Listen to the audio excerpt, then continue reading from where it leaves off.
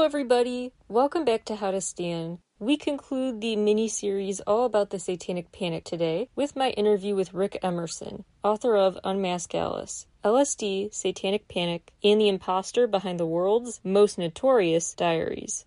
You don't have to go to part 1 and 2 first to understand where our conversation goes, although that context can only help. So all 3 parts of the mini-series are out now, and trigger warning before we dive into it. This conversation does deal with heavy subjects, including suicide, depression, mental health crises, as well as drug use. This is a not suitable for children episode, so keep that in mind and enjoy the interview. My first question is, would you mind sharing a bit of the background story about how this idea even came about to write Unmask Alice in the first place, how you first got started on it? Yeah, I lived through a couple of social panics growing up. First, the war on drugs, and it was not really even just the war on drugs, it was the just say no part of the war on drugs, which growing up I was constantly told that strangers were going to be slipping LSD into my food or into my drinks or into my Halloween candy, and there was a lot of other things wrapped around that, the idea that taking those drugs would then turn us crazy or make us jump off buildings, and so that was a big part of the culture, and then that slowly was augmented by this thing that we now call the Satanic Panic, and that was this kind of 15-year literal witch hunt that spread across the United States and just ruined lives left and right, and that also encompassed a lot of other things in the culture. The Satanic Panic branched out to where it absorbed things like heavy metal and horror movies and Dungeons and Dragons. So having lived through these, really just a strange and fascinating and an unsettling time, not just for me, but for the culture. And then decades later, I discovered that both of these social panics, the war on drugs and the Satanic Panic, were not necessarily started by, but certainly fueled by, fed by these pair of posthumous teenage diaries, Go Ask Alice and Jay's Journal. And that is something that I did not know growing up. And when I learned not only that both of these social panics were fueled by these teenage diaries, but that both of these diaries came from the same strange place, which was this giant house with blood red walls on the outskirts of Provo, Utah. The deeper I got into it, it sounds a little glib, but I realized no one had really told this story, and if I wanted to read this book, I kind of had to write it because it didn't already exist. How did you first go about actually gathering information for the book? Because it was probably extra hard considering the fact that it's a story about a pathological liar who lied all her life. And when it's a story about someone who is so unverified, like how do you even start? That is the layers of weirdness and fascination and difficulty in the story. It's one of those things that you look back on in retrospect. While I'm glad that I wrote the book and I would absolutely do it again, I really, really am happy that the book now exists and is done. I am glad that I did not know going into it exactly just how big and, as you said, just how kind of layered and complex this story would be. And I started, I think, probably like everybody does, just sort of scouring the internet for everything that was out there. Again, initially, I sort of assumed that somebody had already written, because Go Ask Alice in particular is just such a big part of the culture. Go Ask Alice, even people who have never read Go Ask Alice, sometimes people who even have not heard of Go Ask Alice have been impacted by it, or it's touched their life in some way because it's such a part of particularly American culture. So I sort of assumed this book had already had been written. So I went online and started looking around, and there just wasn't a lot out there. And what I found was that, so when I started this in 2015, it was a 4-page article from 1979 that in most ways was still the most in-depth thing written about this story. There just wasn't a lot, and everything else that was on the internet especially was just sort of, for the most part, was kind of a recycling of those same few things that had been reported back in the 70s. Having exhausted the most obvious sources on the internet, then I kind of had to go analog. We started sending letters that came back unopened or undeliverable, or calling old phone numbers, most of which were disconnected, but some of which actually went through, and then literally just going and showing up on people's front doorsteps and knocking on the door and just introducing myself and kind of working from the outside in. And once I was able to do that, things kind of came into focus. Once you uncover a piece of it, it's a little bit like a jigsaw puzzle, I guess, in that each piece kind of leads you to something next to it. And, it is a story that kind of spreads literally from Hollywood to the White House to the FBI labs at Quantico to all of that.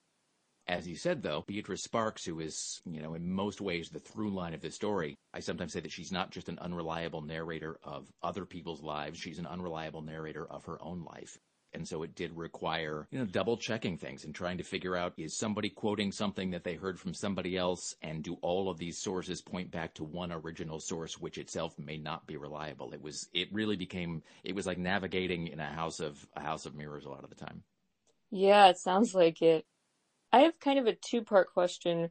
One part is, given that the focus is about Beatrice Sparks and her many pieces of writing, were you always planning to make the book structured the way it is, where part 1 is about Go Ask Alice, part 2 is about the truth of Jay's journal, and part 3 is more about what happened after both were out in her other books? Was that always going to be the focus? And then part 2 of that question is just, is there a certain reason you named it Unmask Alice as opposed to Debunking Jay's journal or something that tied in a different title?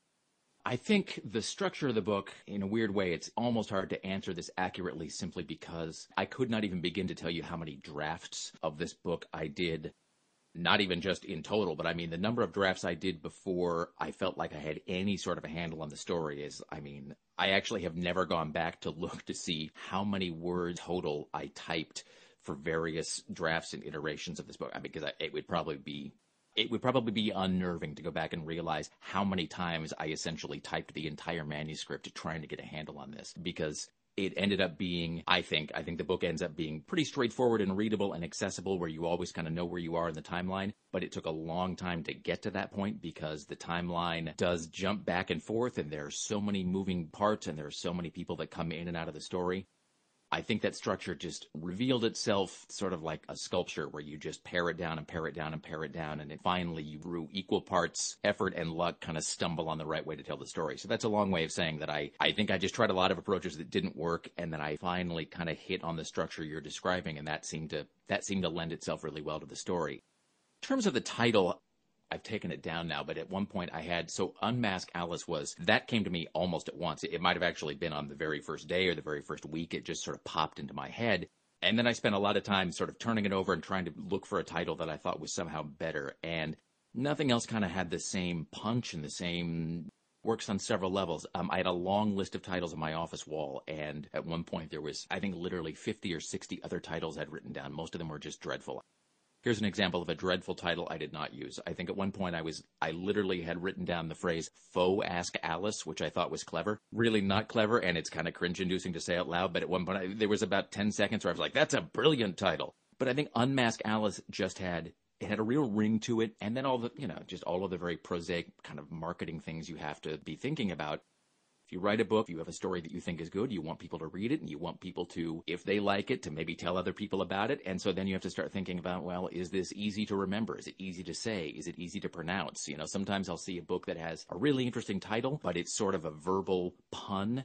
And then you wonder, if somebody just hears the name of that book out loud, are they going to realize that it's not spelled the same way that it sounds and all of that? So the fact that Go Ask Alice, that phrase, is so well known in the culture. And it's one of those things that I almost don't deserve any credit for it, because it just happened to occur to me, and it's just so good in so many ways. It has the same rhythm, the same number of syllables, and there's a lot of, as you said, so many elements of this story that are fascinating, but for people to read any of those other elements, for people to learn the whole story, you got to get them in the door, and you've got to get their attention long enough to say, hey, have I got a story for you? And I think Unmask Alice, it works really well as an intriguing title that brings people in the door so they can hear all the rest of this giant, fascinating saga. Yeah, and there is a lot more to it. And what I appreciate about it is that it talks about some pretty serious, intense issues, but in ways that are not all or nothing. So I guess, for example, you're right about the panic around LSD. And you write about the legitimate concerns people had. It wasn't all this manufactured feeling of panic. People were concerned about teen mental health and runaways and things like that. But you also write about it in a nuanced way about, well, they were kind of scapegoating here. Same with other topics in the book too, where you kind of write about, well, here's kind of where the real concern is versus the mass hysteria, I guess. So was that kind of just a conscious decision, or just did that happen? Your approach to writing it where you applied all of these tangential topics from the time period into the story? There's a novelist named Richard Price who has written movies. He was a writer on the TV show The Wire. He's just a great author. He writes these really propulsive and accessible, but also very nuanced and intricate police procedurals and crime novels. And he has this analogy that he uses where he talks about, I think he uses the analogy of a train where he says, if you get on a train in Miami and you take that train all the way to Seattle, along the way, you're going to see all of these amazing things. You're going to say like, well, over there is a stand of trees and over there is a canyon and there are the Timpanogos Mountains and, here's the Grand Canyon and whatever. As the train makes its way from Miami to Seattle, you're going to see all of these amazing things. And it's all because you're on this one journey, on this one track, on this one train. And the story ended up being a little bit like that in that, starting with Go Ask Alice and Beatrice Sparks and the other books that she produced, if you just follow that story, and I certainly couldn't have known all of this at the outset, at the beginning, that's another reason why this book took so long, is that it's the story just, now I'm mixing my metaphors officially, but it's the idea of, I'm going to quote somebody else here, but Stephen King talks about stories being almost like a fossil, where it's like you're digging or you're walking along or whatever, and you see something sticking out of the ground, and you have no idea what it could be. It could just be the skeleton of a woodchuck, it could be the skeleton of a T-Rex. You just don't know. And you start digging and you start excavating, and sometimes the fossil is incomplete, sometimes it's small, sometimes it's gigantic, sometimes you have no idea what it is. And following the story all the way through, at the beginning, if you had told me at the outset all of the different parts of society and all of the different social developments and upheavals and advances and panics that are touched by this, there was just no way I could have predicted that. And starting with Go Ask Alice, that book came out in 1971, and that is when the war on drugs is officially launched. But of course, the war on drugs came from Richard Nixon, and Richard Nixon comes with all of his own baggage. And the war on drugs and Nixon's approach to the war on drugs specifically, that was kind of pegged to LSD. LSD was used as public enemy number one in terms of the drug problem at that point. And at that point, then you have to say, well, what's the history of LSD? And if you look at the history of LSD, that leads you down, every door leads to 10 more doors. And you can't go through all of them because that gives you a 40,000 page book that nobody's going to read. But there is a way to bring this full circle. It's a little bit like when you're taking that train trip, or when you're on a plane and the pilot says, passengers on the left side, if you're looking down, you'll be able to see the Grand Coulee Dam as we fly over, and to your right, Mount St. Helens, or whatever. That's kind of what I was trying to do with this book, is to stay on this main journey while also saying, by the way, did you know this? And knowing what to keep in and what to leave that's its own kind of art that I'm only mildly competent at. There's a lot there, definitely. Well, that's what I really liked about the book, is it was like so many different doors. Yeah, I guess I'm going to bring in a weird metaphor too. Like if you're walking down a hall and every door you could open up and go down a different path. And it does touch on just all of these layers that were a part of the story. As I was reading about all these times where it seems in hindsight so obvious that this woman was passing off fiction as nonfiction, where, she overtly copy-pasted sentences across books. She had really fact-checkable lies she told. She changed her story a lot. All these moments I'm reading about where it's like, how did she get away with this? But then I started thinking more about it and thought, well, with all those factors that you addressed that were in that moment, it almost feels like it was inevitable. People would just be primed to believe anything she said because they were in that state of the perfect storm hit. And then suddenly her credibility wasn't questioned because she had this narrative that was useful and made sense to people at the time. Have you been thinking, oh my gosh, how'd she get away with this? Or upon further thinking about it, is it actually less of that kind of case and more like, oh, now I get why she wasn't caught? To some degree, I can only look at it from my own perspective, and I have the advantage of, I have this sort of God's eye view of being originally in 2015, but now in 2022, and having access to this broad swath of information via the internet, and also just via time and crude knowledge and reporting and researching that has happened on all these topics. At the time, I think the media consolidation was both the best chance to have caught some of these inconsistencies and deceptions early on, and also an explanation for why we didn't. And what I mean by that is, everything is a trade-off. And there was certainly a lot of downside to the fact that media was so consolidated in the early 1970s. You basically had 3 television networks, 4 if you count a PBS. There was whatever your local newspaper was, but even that was a lot of reprinted stories from the Associated Press, and there were a couple of weekly news magazines, and that was about it. There were only a few sort of canonized channels for news to come out. So the good news about that is that if the gatekeepers of those very few outlets for news sense that something isn't quite right, or they push back on something, or they discover that something is a lie, the odds are pretty good that they can stop it from being disseminated so widely, because again, everything sort of comes from that handful of channels. Of course, the downside is exactly the same, which is that if it goes undetected, or if nobody notices or cares that a story doesn't quite sound right, then it's going to get into the bloodstream pretty quickly. I forget who said this, but somebody once said, never attribute to malice what can be ascribed to simple laziness. And I don't necessarily know that it was laziness, but I do think, as you said, this sort of perfect storm of Go Ask Alice came out in 1971. And so for the broad strokes of that book are that this teenage girl who's sort of lured into drug use and runs away from home and goes through all of these trials and tribulations and eventually dies at 17 and leaves behind this diary. And as tragic as that was, it was also a story that, as you noted, people were kind of primed to believe. People were ready to believe that because it explained or confirmed a lot of what they already wondered or what they already suspected. When you couple that with the fact that it was literally labeled a real diary, in a strange way, the fact that Go Ask Alice was so widely believed to be genuine, and really still is in a lot of quarters, it's almost strangely optimistic in the sense that, however cynical humans might sometimes be, there is this part of us that wants to believe something when we're told it's real. When somebody says, hey, here's what really happened, there is this real part of us, this idealistic part of us that wants to take that at face value, and we want to assume that the person telling us that is telling us the truth. I think that can be hard to overcome, and of course that all takes on its own momentum over time, and sometimes it curdles, and that has a lot of really ugly side effects and fallout. But I feel like I'm getting way too philosophical here, but that is strange duality of human nature, is that we can be reflexively cynical, and we sometimes are drawn to the worst possible interpretations of things. At the same time, cooperation seems to somewhat be built into human nature. So that's why there's this equally strong part of us that wants to believe that we're being told the truth.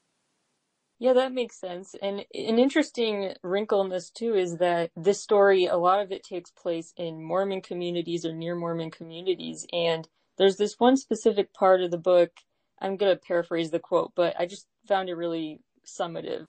When Marcella, the mom of Alden, who, long story short, for those who don't know, the kid behind Jay's journal, basically, but now she's grieving her son's suicide, this woman who went to Beatrice Sparks to publish that, Beatrice talked to her in the words that bind a world, or the phrase is something like that. And it just really, to me, kind of encapsulated how she was able to exploit that human tendency to believe what we're hearing. And I just think that's an interesting intersection with Mormon culture and how they are, or just any religion, that people like Marcella are more prone to believe someone like Beatrice who comes into their life is that fateful intervention or something like that. Hopefully that makes sense. Yeah, there's the basic backstory there is that Go Ask Alice had come out in 1971, and it is the supposed posthumous diary of this teenage addict. And when it came out in 1971, it was really a sensation, and continues to be in some ways, but especially in that first decade, it was really just a phenomenon, and it created the modern young adult genre, and it solidified a lot of ideas that people had about drugs and about, young people and drugs and the war on drugs and the fallout from drugs and all of that, and was, widely accepted to be an authentic diary. Because it was attributed to Anonymous, there was really no way to sort of kind of pick it apart. And you fast forward 8 years, there's a woman named Marcella Barrett. Her son, Alden, had died. He'd committed suicide in 1971, actually before Go Ask Alice even came out. He had struggled with addiction and depression and had gotten clean and sober, but, depression continued to kind of play havoc with his life and his emotions. And he ultimately took his own life in 1971, and he left behind a diary. And a few years later, his mother, Marcella Barrett, who had held on to his diary, thinking, maybe if I somehow get this published, it can help other troubled teenagers, or it can help their families so that no other family goes through the same thing I went through.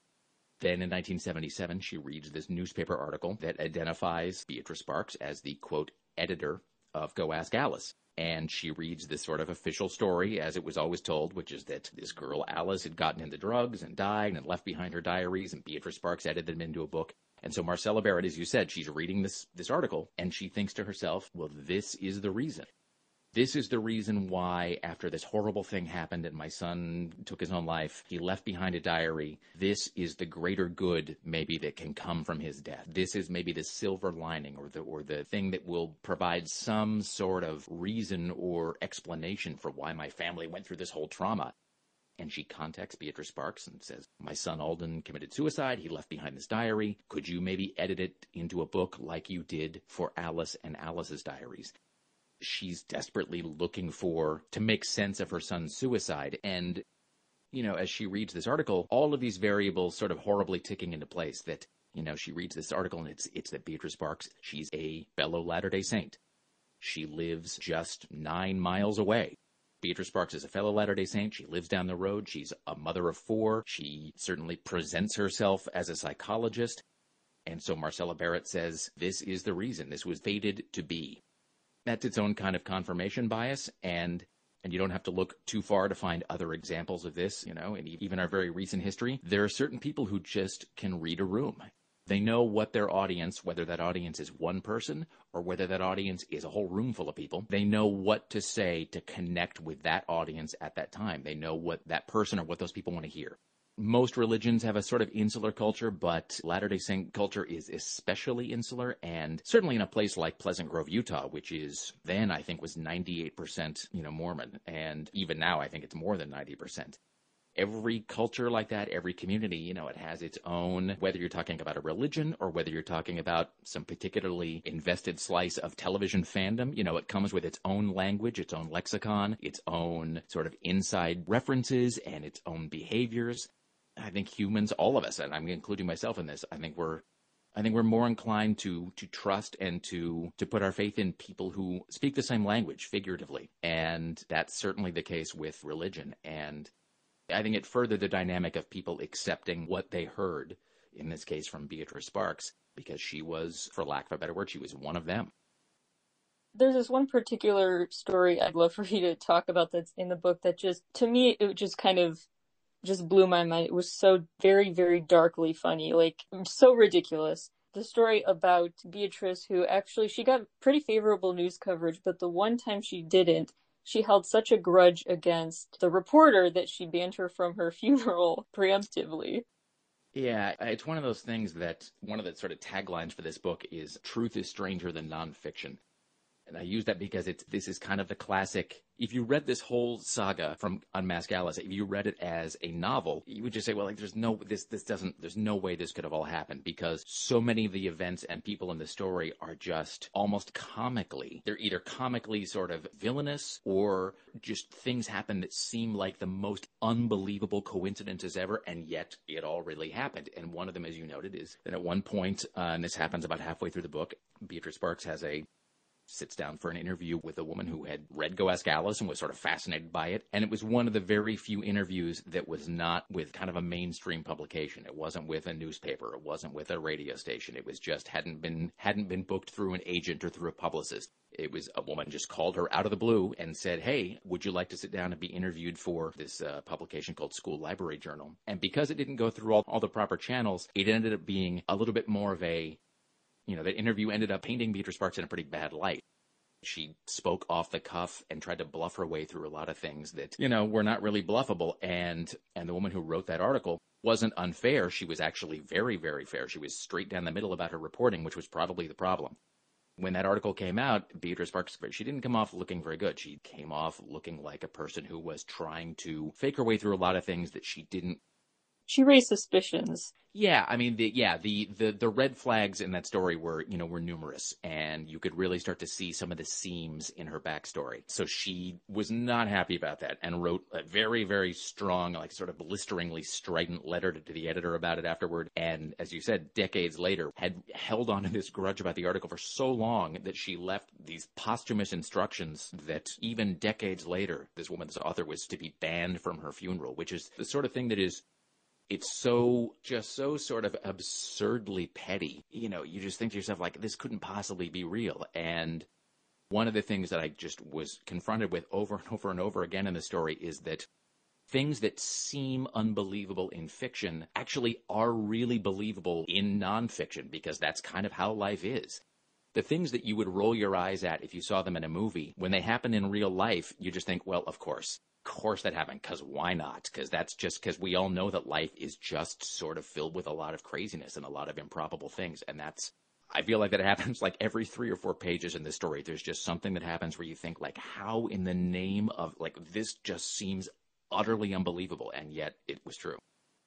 Can you talk a bit about her last book? Because I think that brings home that point. It was Finding Katie, I believe it was called. It really just, to me, is just like the most incredible, hard to believe but true, like, finale. Like, Beatrice Sparks' end her writing career and becomes the person she always wanted to be through the characters. She just really became more brazen and like uncareful about any red flags she might put in her books, anything that didn't make sense. It felt like at the end of her writing career, she threw all caution to the wind and was like, I'm going out with a bang.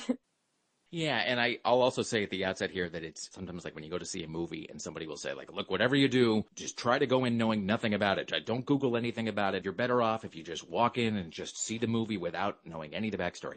That's not necessarily the case here, especially because something like Go Ask Alice is such a part of the culture. And also, I should say, just as a caveat, that I am certainly not the first person. It's not like I discovered the story. I mean, it's far from the first person to have read Go Ask Alice or to have thought about it later and thought, hang on, this doesn't quite wash. One of those things that people have wondered about forever, which is one of the reasons why I was surprised there had been no kind of deep dive into it. So a lot of this had already been kind of floating around. Without giving too much away, I will say to your point that one of the amazing things about this story was that Go Ask Alice came out in 1971. She produced a follow-up called Voices that came out in 1978, and then that was followed by Jay's Journal, and then another, I think, 6, quote, teenage diaries through 2005. And there was like a real escalation, this sense that, which I think we see with a lot of people who are imposters or people who engage in fraud, where it starts with something small, and every time you get away with it, it kind of gets bigger and bigger the next time. To the point that by 2005, when her final book, Finding Katie, came out, it almost just reads as a kind of like a meta text on her own life. There are so many things in that book that seem like they are funhouse reflections of her own life and her own career. Look at something like Go Ask Alice, and then you go all the way to the end and you look at like something like Finding Katie, and as you said, she did become more and more brazen. You know, that highlights something else in the story, which is that when you mentioned the idea of her getting away with it versus, why didn't anybody sort of pull her aside and stop her? We often, we'll read stories now about somebody who puts out a fake memoir or somebody who is caught sort of peddling fiction as fact. And this is not just a single isolated instance. This isn't just one book that came out where suddenly people went, hang on a second, this doesn't seem real. This is over more than 40 years. This is 4 decades of editors and publishers and agents and journalists all kind of just looking the other way. People either not noticing or not caring that something was kind of deeply amiss. The sort of example I sometimes give is there was a guy named Mark David Hoffman. He was an art forger in Utah County. The long and the short of it is that Mark David Hoffman was an amazingly skilled forger. Some people call him the best forger of the 20th century. And it took a long time for people to be suspicious of the fact that he just kept finding these precious historical documents. He would just sort of say, like, look, it's George Washington's shopping list. And they'd say, where'd you find that? He'd go, like, I got this book at Goodwill, and this happened to be in the back. And they said, that's amazing. I think literally at one point he found claimed to have found an early copy of the Bill of Rights or something. He was like, well, I bought this old book at an antique store, and then there's this handwritten copy of an early draft of the Bill of Rights. And it's like, if you do that once, people say, well, you're really lucky.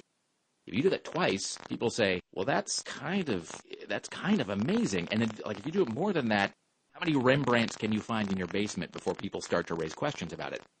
If you're Beatrice Sparks, the answer is apparently you can do that for 40 years, and it will just kind of go under the radar. It is an amazing thing to look at that and to realize how many things don't add up and didn't add up in the moment, but people kind of turned a blind eye to that.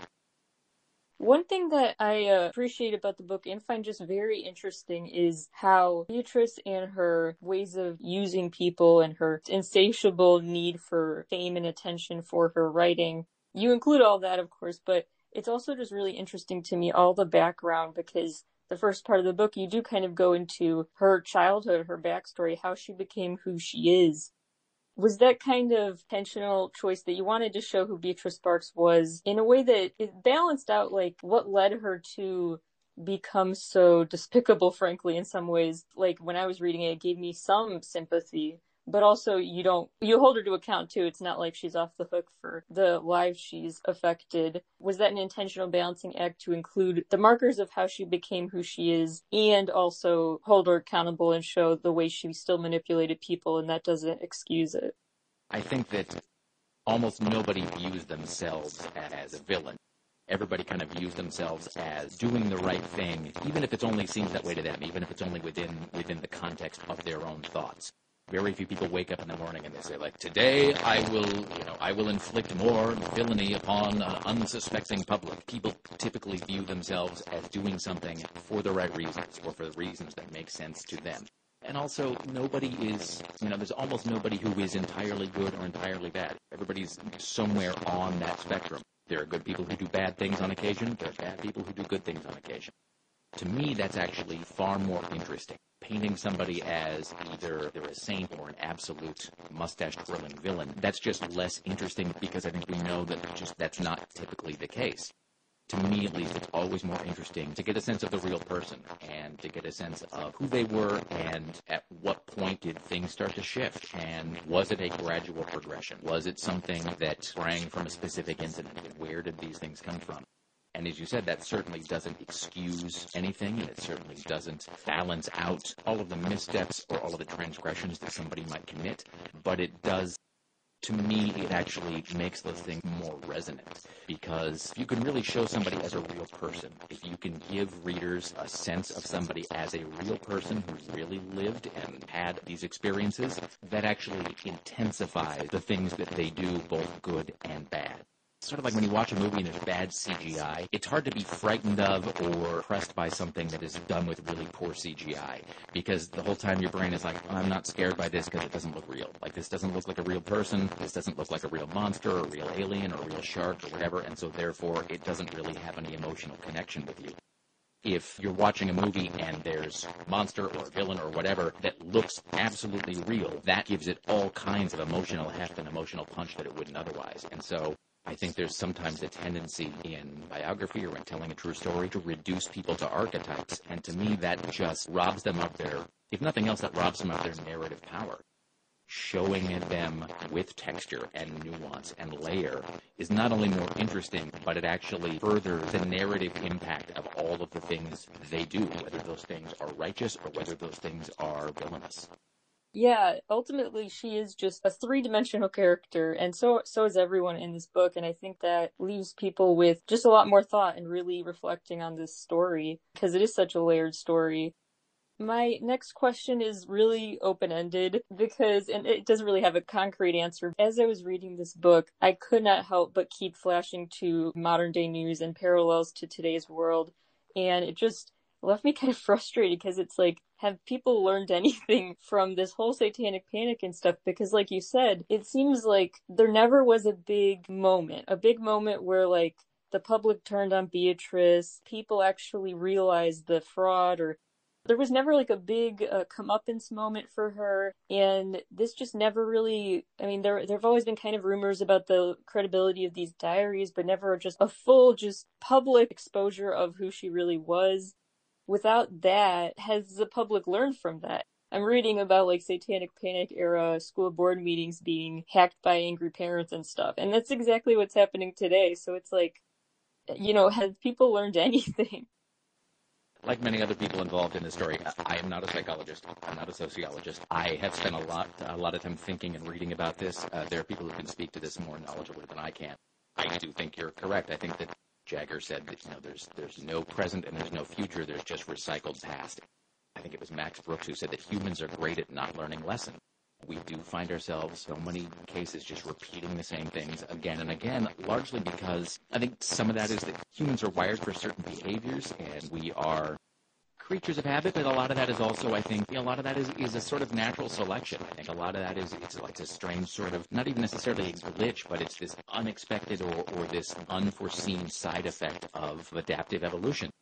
True story. So it's like maybe a few months ago, I knew somebody who walked in the front door, and then on the floor by the couch, she sees, lurking by the couch, she sees a tarantula. She immediately was like, uh-oh. She kind of takes her camera out, she takes a picture of it from, across the room, and she texts a friend. I came home, and there's like one of those tarantulas got into the house.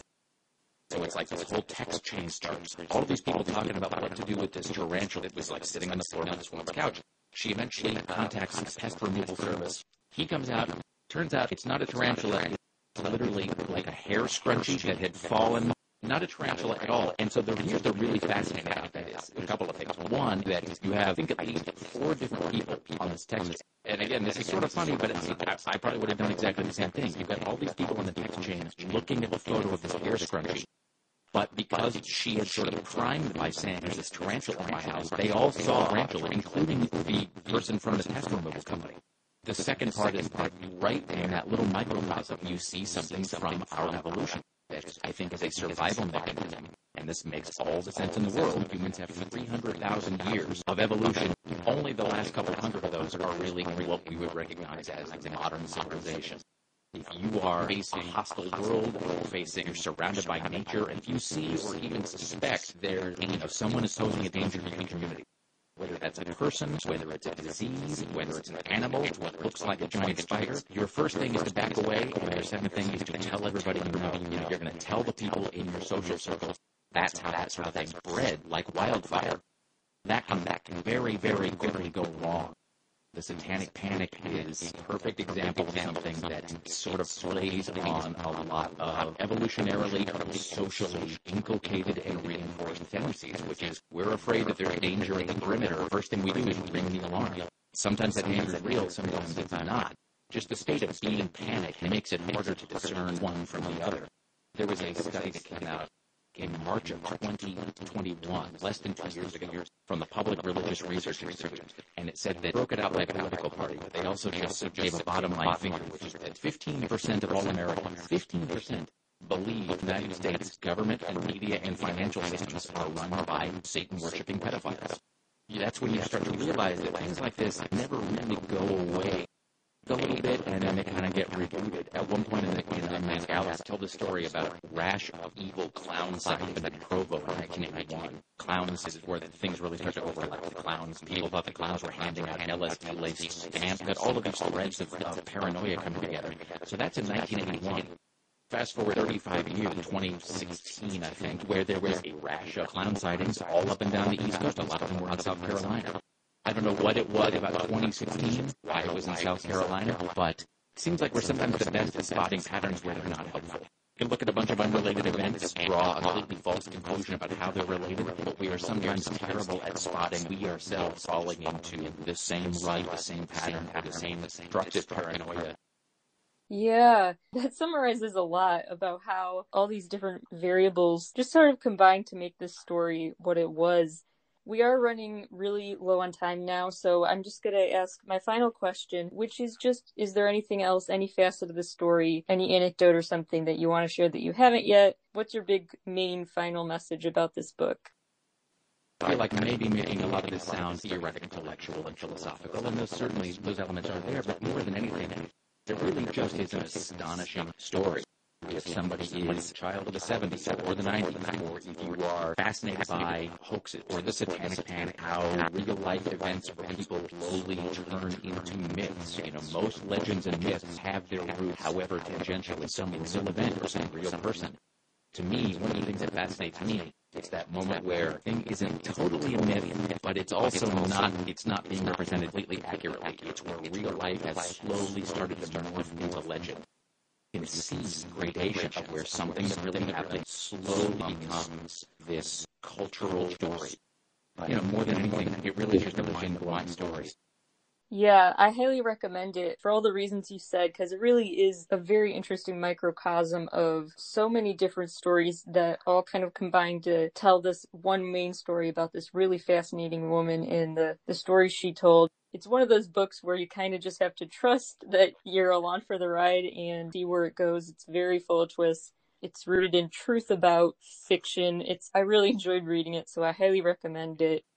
Thank you so much for agreeing to talk to me more about it, and thank you so much. This was really interesting. Great. Thank you so much. I really appreciate being here. Thank you. I do apologize for the connection getting all staticky and weird partway through. A transcript will be out soon at howtostand.substack.com. For the sake of clarity, I hope it was still pretty easy to understand. It may be just a little fun and creepy because we're talking about the Satanic Panic, and then it feels like a demonic force hacked our phone line or something. Thanks for your patience when the connection got a bit disjointed there partway during the interview. Still hope it was enjoyable to listen to. Talk to you all again soon. Bye, everybody.